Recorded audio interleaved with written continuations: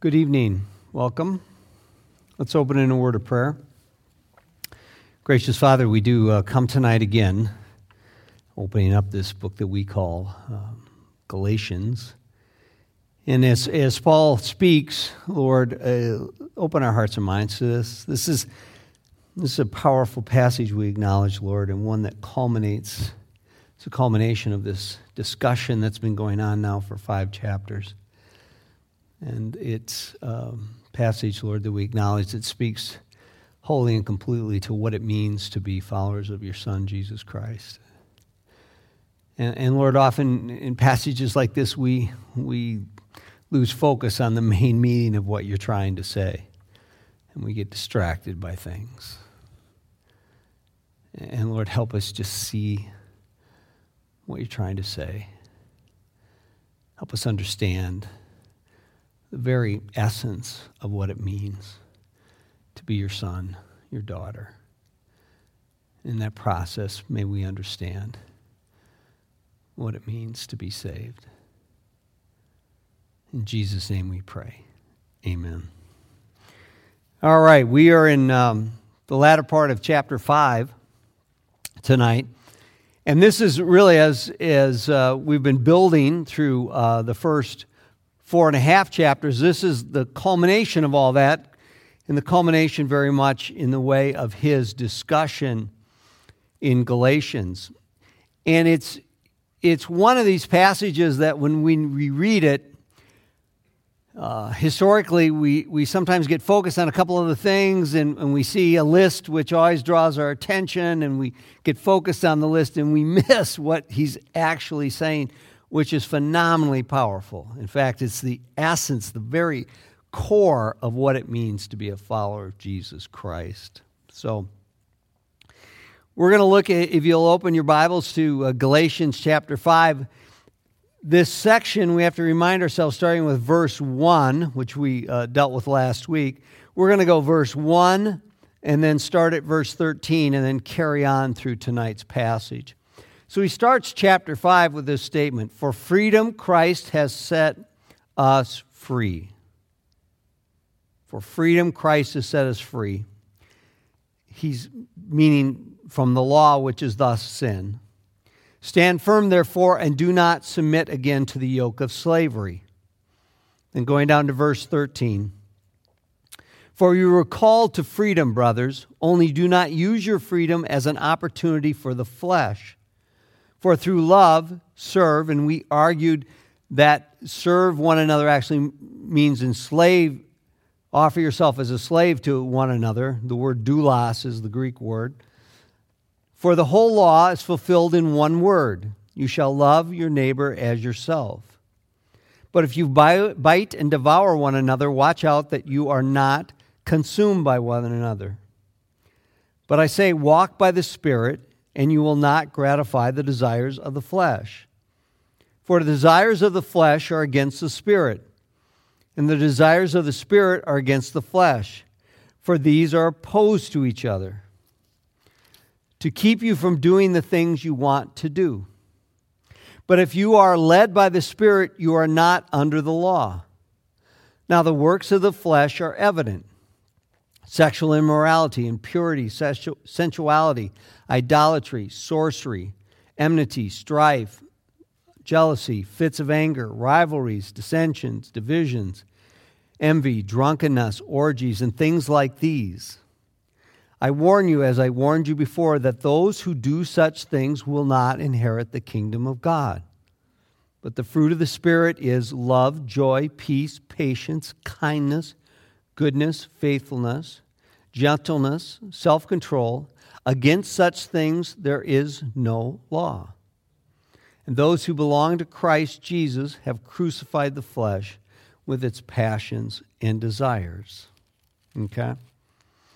Now, you've probably heard this passage many times, and you may have heard it preached and taught many times, and certainly parts of it used many times in different sermons or different teachings.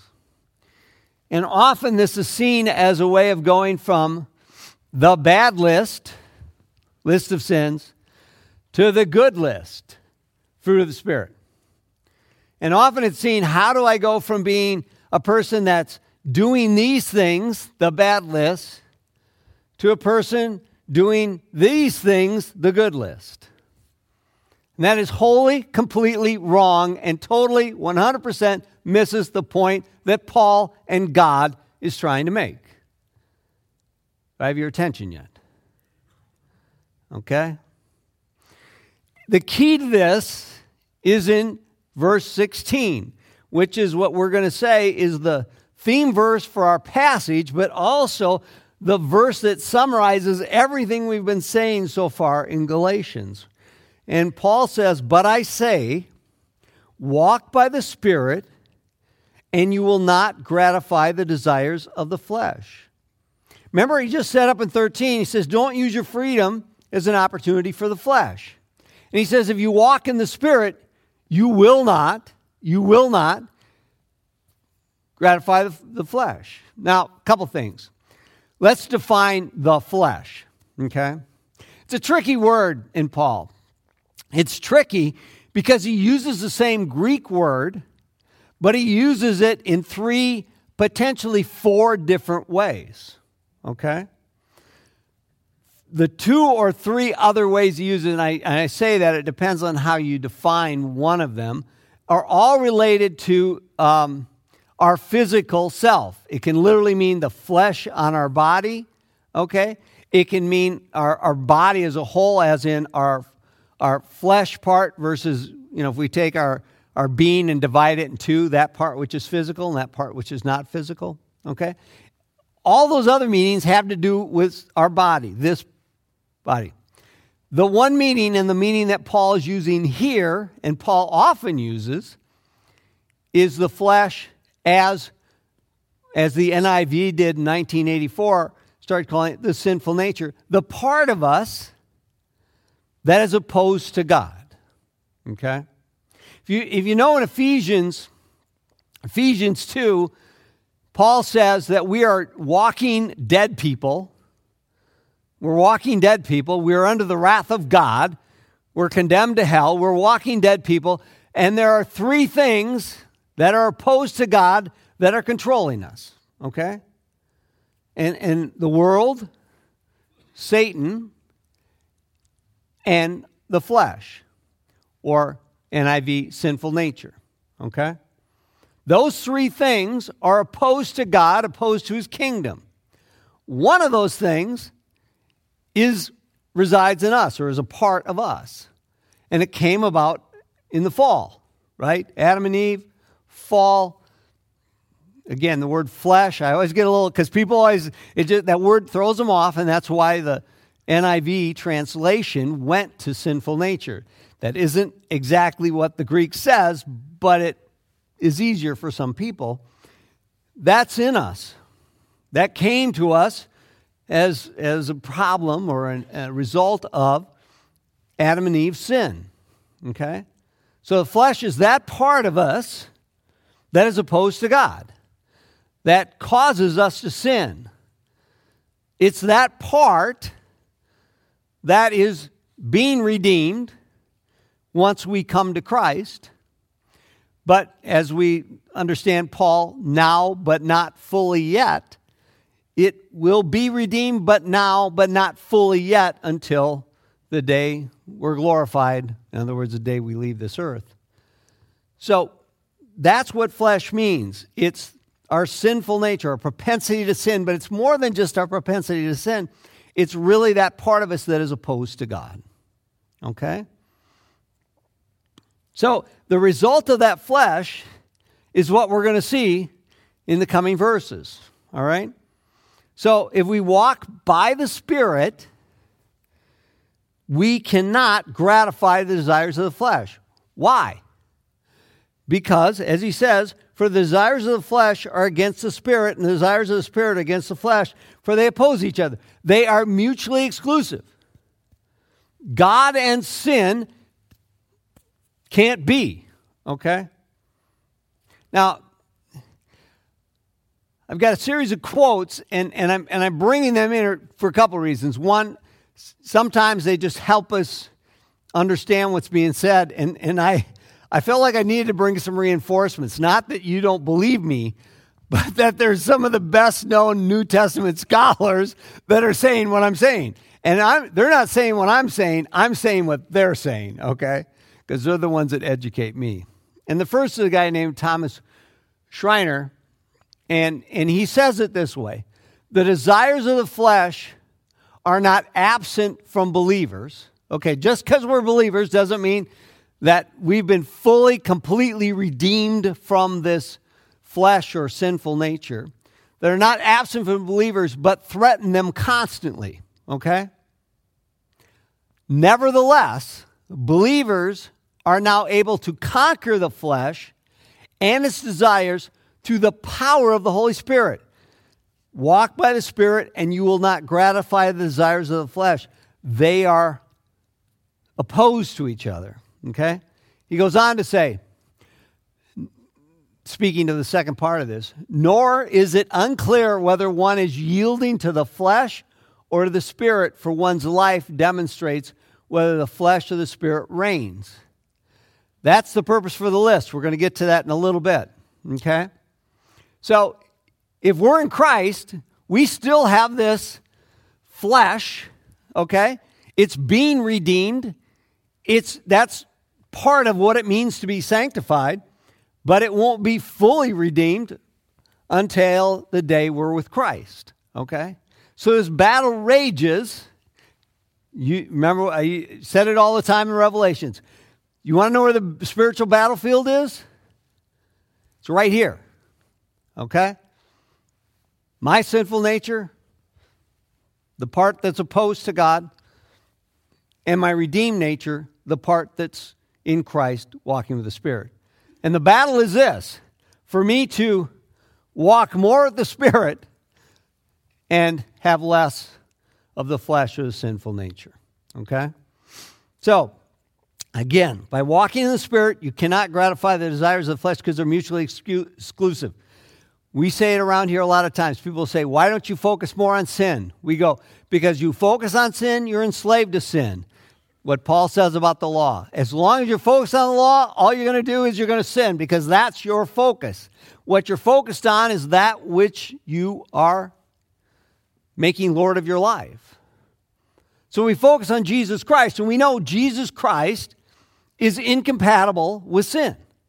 So we focus on Jesus, we pursue Jesus, we make Jesus the total, full, complete master of our lives as much as we can in that process of sanctification, and he will deal with the sin. And he deals with the sin how? What's the active agent of Jesus in us? The Holy Spirit, right? Jesus ascends, easy for me to say, so the Holy Spirit can come and dwell in us. The Holy Spirit continues the ministry of Jesus Christ after Jesus Christ left. That's what Acts talks about. Acts talks about Pentecost. Jesus ascends in one. Holy Spirit comes in two at Pentecost. And the Holy Spirit continues the ministry of Jesus Christ through Jesus' followers in the church. Okay? And the Jesus followers are the church. So when we say we focus on Jesus Christ then works through the Holy Spirit. Holy Spirit works at the direction of the Father and the Son. He works in, and they are incompatible. God is always incompatible with sin. So as we focus more and more on Jesus, he does away with the sin in our lives. You have a sin problem. You have some problem with sin. The more you try to fight that problem of sin by yourself, the more you will lose. It's the same as keeping the law. It's the same thing Paul says. What we do is we get more focused on Jesus. Most people that are having a problem with sin aren't having the problem with sin, they're having a problem with Jesus. It's the old marriage thing. If somebody's doing something they shouldn't do in the marriage, the problem is in the marriage, not in the thing. Okay? Boy, that was obscure. I could have used more direct terms, but I think you can fill in the blanks. Go to the core of the issue. A sin problem is a Jesus problem. A sin problem is a problem in our relationship and our pursuit of Jesus. So that's what he's saying here. Okay? So he goes on. For the desires of the flesh are against the Spirit, desires of the Spirit against the flesh, for those are opposed to each other, to keep you from doing the things you want to do. Much debate there. There's an argument that is that being we want to sin because of our sinful nature, and that this Holy Spirit sanctification, redemption process takes us away from that. That certainly is part of it. Then he says in 18, but if you're led by the Spirit, you are not under the law. This is kind of important. We've been talking about the law, and when we say the law, we mean the Mosaic law. And the law only leads to sin, right? Because we no longer even have the atoning work of the sacrificial system, because Jesus has come and for once and all atoned. So, if you're led by the Spirit, you're not under the law. We have to get this equation right. It's important. And this is the equation that's going to work through the rest of this passage. In fact, let's turn to Romans right now. Let's go to Romans. Let's go to Romans 8. It's a little out of order what I was going to do, but let's just look at that.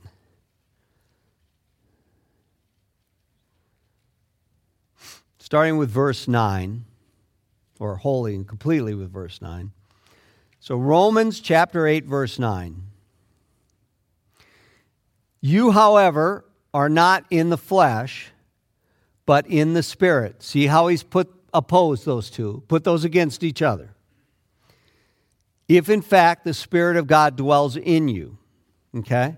So if the Spirit of God dwells in you, that's opposed to your flesh. And here's the key sentence. Anyone who does not have the Spirit of Christ does not belong to him. Okay? So get this equation. If we are in Christ, if we've been justified, we have the Holy Spirit. We cannot be justified if we don't have the Holy Spirit. Okay? If we've been justified, we have the Holy Spirit. If we don't have the Holy Spirit, we've never been justified. Okay? And if we have the Holy Spirit is opposed to the flesh. If we have been justified, we're going to have the Holy Spirit, and the Holy Spirit's going to be opposing our flesh. Okay? The flesh, the sinful nature, use of that term. It's going to be opposing our sin. Okay? That battle's going to be raging. If we don't sense that battle, if we see no evidence of that battle, if we see no evidence of what we're just about ready to read here, then we have to ask ourselves, do I have the Holy Spirit? And if I don't have the Holy Spirit, I'm not in Christ. If I'm not in Christ, I'm not justified. And somebody said, oh, are you going to try to unsave people? Okay, no, I'm not trying to unsave anybody. I'm just trying to, I worry less about people not knowing they have the Holy Spirit. They don't really understand the power that is in them. The power of the Holy Spirit that is available to them, and not just available. It isn't like we go tap into it. That is warring within us. Holy Spirit, sin, don't work. And what's our natural reaction? Oh, I'm going to not sin. That is not what this says. This says, no, don't worry about the sin. Turn to the Holy Spirit. Turn to the source of what the solution is, which is Jesus Christ. If you turn to sin, if you turn to the law, all you're going to do is be more enslaved to sin. Don't turn to the law. Don't turn to sin. Don't turn to trying to fix it. Turn to Christ, because He is the only solution. You see that? So how is he talking about? So then he's going to go on. Now the works of the flesh are evident. Sexual immorality, impurity, sensuality, idolatry, sorcery, enmity, strife, jealousy, fits of anger, rivalries, dissensions, divisions, envy, drunkenness, orgies, and things like these. This is no exhaustive list, obviously. He says things like these. We can find these lists all over the New Testament. You know, there's at least one in Romans. There's a couple in Corinthians.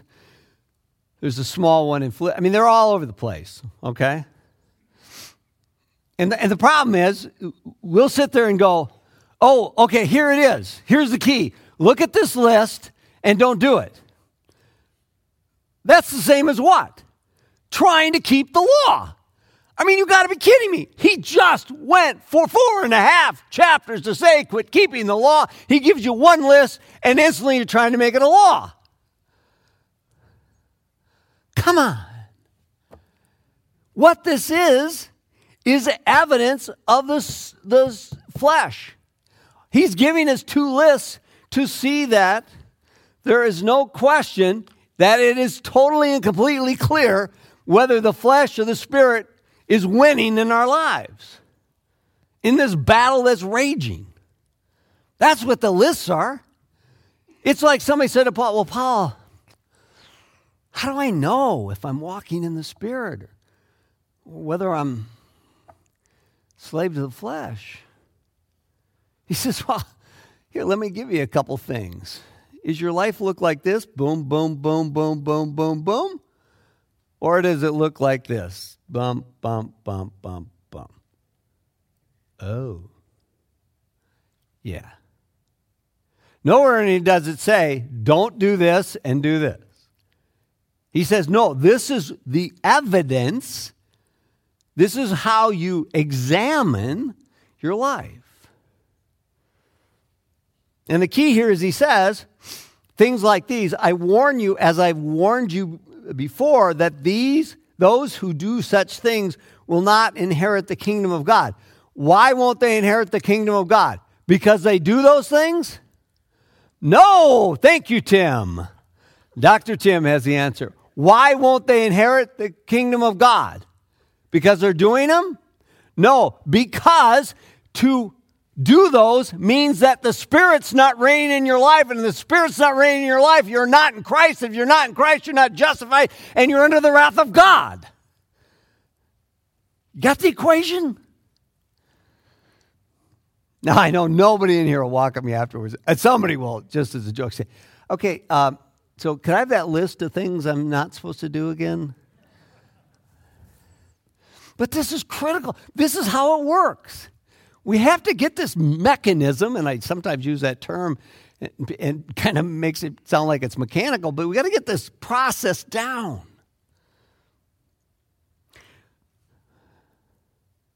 We're under the wrath of God because we don't acknowledge God. Okay? But what he's talking about here is if you do these things,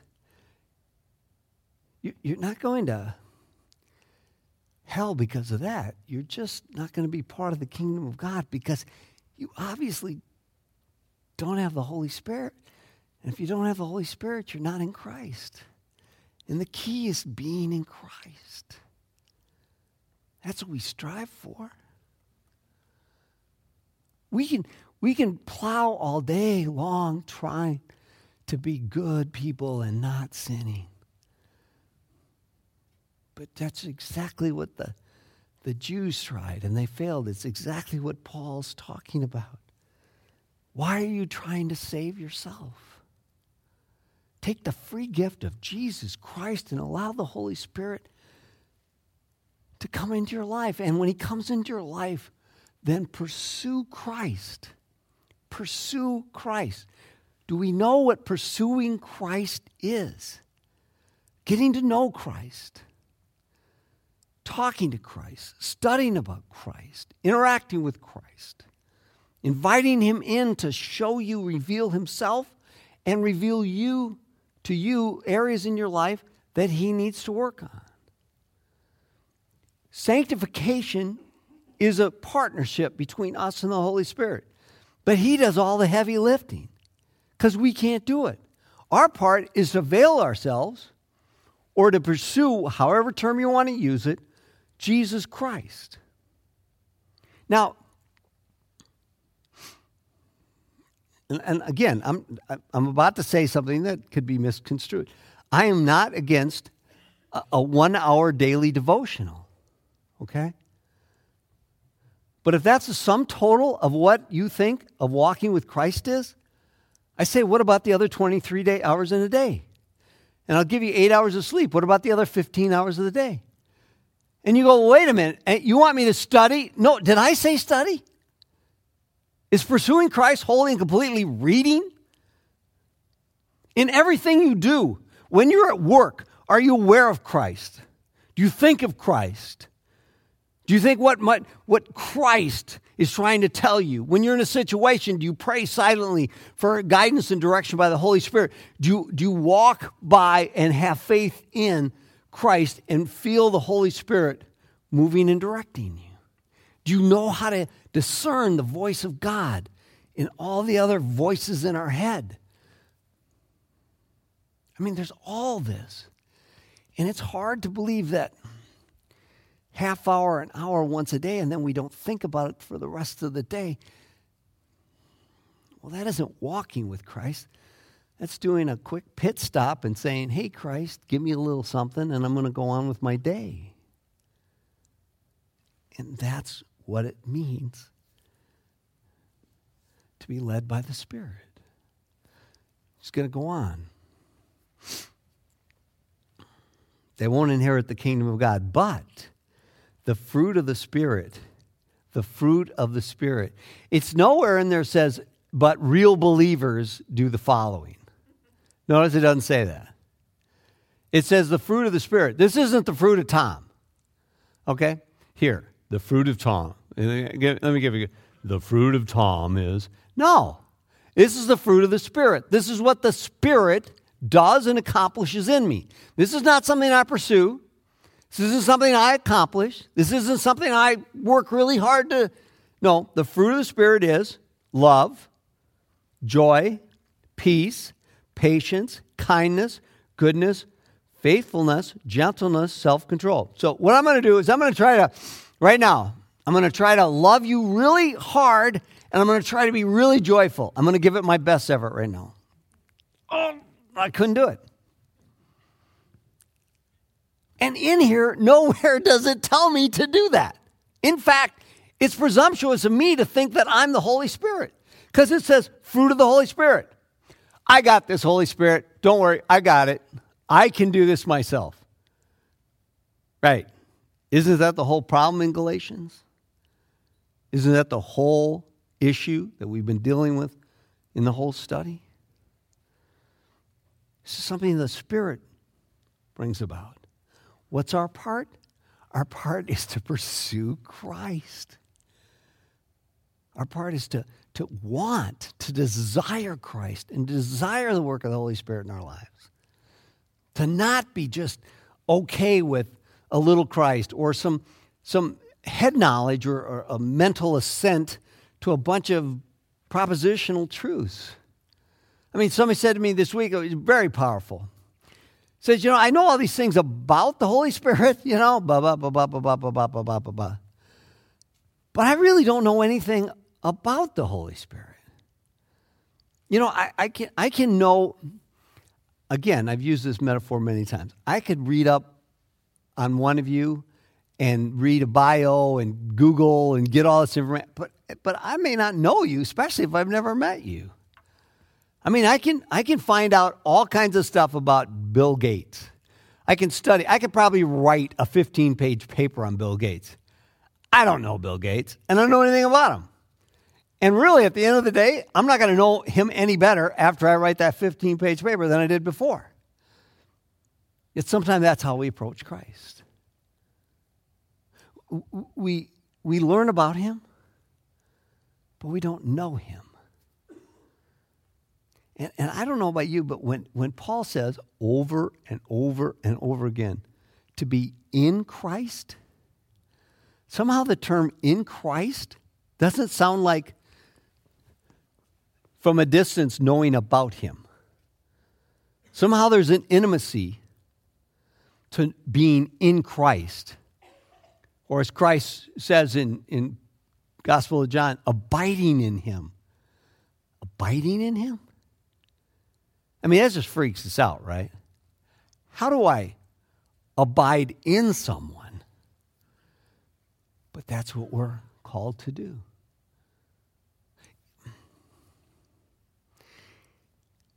It's so critical that we understand our part. Doug Moo says it this way. He's talking about Paul here. His purpose in this verse, and he's talking about the verse we just covered a couple of minutes ago, in this verse is to remind believers of the warfare between the powers that is ultimately determinative of this relationship, the warfare between the spirit and the flesh. Christians should not think they have the choice to do whatever they want. Okay? This idea of, oh, I shouldn't do this, I should do this. Okay? Or the idea that I'm somewhere stuck in the middle. Whether conscious of it or not, their actions, the action of the Christian, at every point are governed by either the flesh or the spirit. People all the time say, well, I don't know if I want to give up my freedom. Really? Really? What freedom do you have? You have freedom to make choices, value decisions, but you think you have freedom? Okay, I tell you what, just don't sin for the next 2 days. Show me your freedom. Don't sin. Well, I can't. Well, I thought you said you had freedom. Well, I can't not sin. Well, then what's the problem? Well, I can't. Well, what does that tell you? Well, I can't. You can't say it, can you? Does it tell you you're enslaved? And if you're enslaved now, when you think you're free, and you're worried about being enslaved to Christ when you're not even free now, and yeah, let's be real. Let's get rid of this freedom myth. We're enslaved. We have to decide, are we going to be enslaved to the flesh, to sin, or are we going to be enslaved to Christ, the Spirit? You just got to choose your master. And the challenge is what? We have to choose our master every day. This isn't a one and done deal. It just isn't. I'm not talking about justification. I'm talking about walking in the Spirit each day. And we got to also be clear that a day of failure is just that, a day of failure. Using a basketball analogy, the Sixers got blown out last night by the Milwaukee Bucks, and one of the best young coach, Brad Stevens, they said, well, your team just got blown out. And he goes, yeah, it's one game. We won a road game. We go home, win 2 games at home, and we're up 3-1, and we're going to take this series. It's one game. Remember, every day is just one day. You have a bad day? You have more of the flesh that day than the spirit? Take it for what it is, one day. You wake up the next day and you pursue Christ. You embrace the Spirit. Don't ever let Satan tell you that a day or a week is more than just that. It's not the totality of your relationship with Christ. It does not speak to completely and wholly who you are. We all struggle. We all struggle in our walk. As I've said many times, the walk of a Christian looks like a sine wave. It's certainly not a linear, straight, sloped line. There's ups and downs. And look at the Bible. It's the way it is with all the biblical characters, right? We don't have to go any further than Peter. So don't let Satan blow anything out of proportion here. And I've said many times, if you feel shame, that's of Satan. And be able to discern shame from the convicting guilt of the Holy Spirit is critical.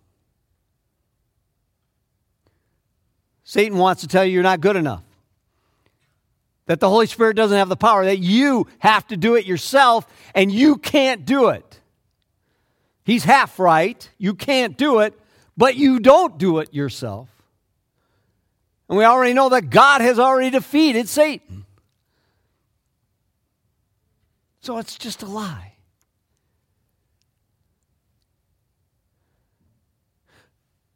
Don't substitute the law of Moses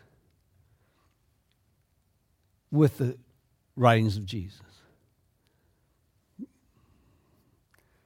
Ben, a couple weeks ago, asked that question. And it's so easy to do that. Okay, the Mosaic law is fulfilled by Jesus, so we'll take the Mosaic law, put it aside, and so now I have to keep all this. No, what you have to keep are your eyes focused on Jesus Christ. That's what you have to do. That's what's key for us. That's what allows us to inherit the kingdom of God. Anything short of that, we're just trying to save ourselves. So he says, for the Spirit's love, joy, peace, patience, kindness, goodness, faithfulness, gentleness, self-control. Against such things there is no law. You know that law you're trying to keep? These things that are holy and come from the Holy Spirit, there's no list of do's and don'ts that'll get you there. No list of do's and don'ts. Again, Thomas Schreiner, good works are not the basis of justification, but they are most certainly, though still imperfect and partial, a consequence of justification. You want to know where you're at? People ask me all the time, how do I know if I'm saved? I said, well, what does your life look like? Well, I'm not perfect. I didn't ask that. Does your life look any different today than it did before you came to Christ? Well, yeah, I go to church now. Okay, so you want the things of God. Okay, what else? Well, that's about it. I said, well, let's talk about what other ways might you desire Christ and come to know Christ. See, the problem is, what Satan wants to do is say, so you go to church and that's it. I mean, you came to Christ 2.5 years ago and all you're doing is going to church. What a loser. Are you kidding me? For some people, that's a monumental step. I know for me personally, it was huge. I sat in that church and said, this is the stupidest place. I don't know why I'm here. And they're doing things that I don't understand and why. Okay, fine. Whew. Okay, guess we'll come back next week, see how it goes.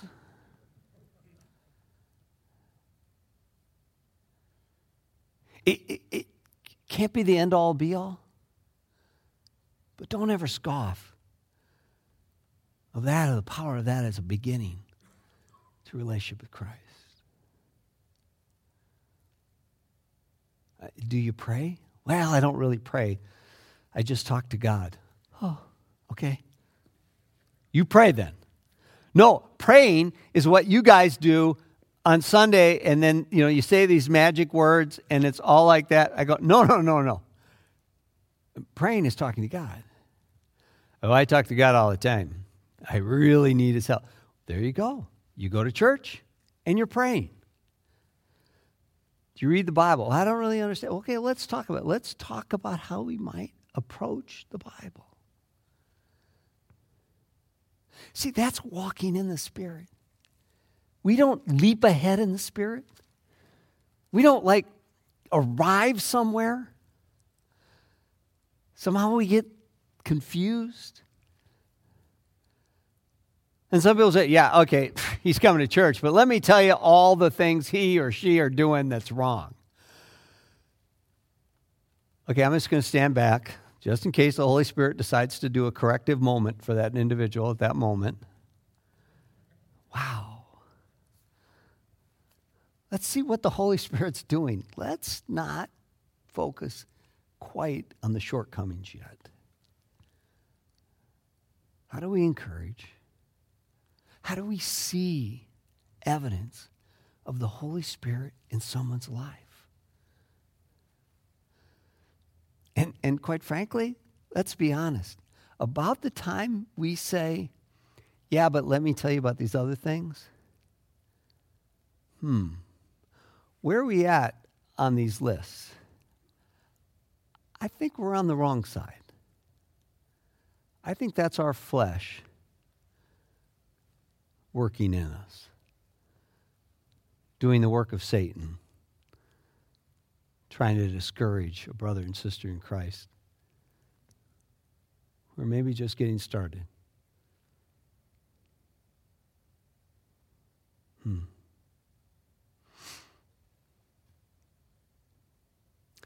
It ends in 24. And those who belong to Christ Jesus have crucified the flesh with its passions and desires. The biggest challenge in this walking in the Spirit is on the front end. The key to crucifying, being crucified with Christ, is that dying part. You see, we die, and then Christ is raised. And that dying is the crucifying of the flesh, crucifying our fallen agenda, crucifying our desires, the things we want that are part of the fall coming to us in our flesh. And I'm going to argue that walking in the Spirit, those subsequent steps are often a whole lot easier than those first set of steps when we have to learn to die to self. We're tough to kill. We just really are tough to kill. And we don't do the killing, but we can sure defend ourselves against the Holy Spirit. Think about that. The Holy Spirit's trying to crucify us so that we can be raised in Christ. But we're at battle with Him, trying to hang on to our fallen selves. The analogy I've used many times, and I used to apologize for being redundant, but I've since learned that it's okay. You're in a sailboat. It's got an irreparable hole in it. It's sinking. You're in the middle of the ocean. And you're topside, hanging onto the mast for all it's worth. It's a little stormy. Ship's clearly taking on water. And amazingly, here comes the Coast Guard, comes right up alongside, and they say, we're here to rescue you. Okay? Mr. Wiggin, just let go of that mask and just step over into our boat here. Except I can't let go. That ship is going down, and it's taking me with it, but I have learned to depend on it, and I can't seem to let go. I mentally understand that the Coast Guard is my only hope, is my only way to safety, is my rescuer, will save my very life, but I, some reason, cannot let go of this ship that's bringing me down so that I can brace salvation in that Coast Guard cutter. And that's the way it is. We know hanging on to this fallen self that we have will cause us to die. But it's so hard to let go and embrace the life and safety and freedom and peace and salvation that Christ offers. And that letting go is something we have to do every day. Because we let go a little bit at a time as we embrace the new life that Jesus offers. Let's grab our Bibles and go to our discussion groups.